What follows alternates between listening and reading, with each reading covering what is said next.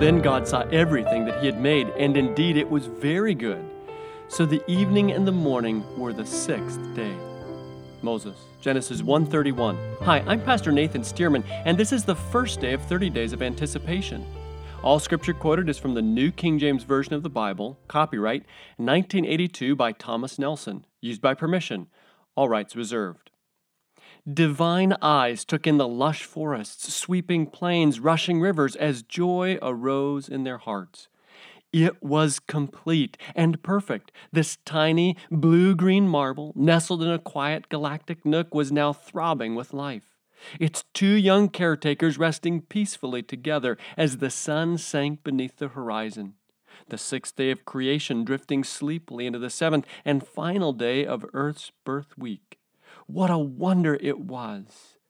If I could. Well, no sense wishing. It's today. Millennia since our first parents reveled in that fresh young world, and oh, how different the landscape.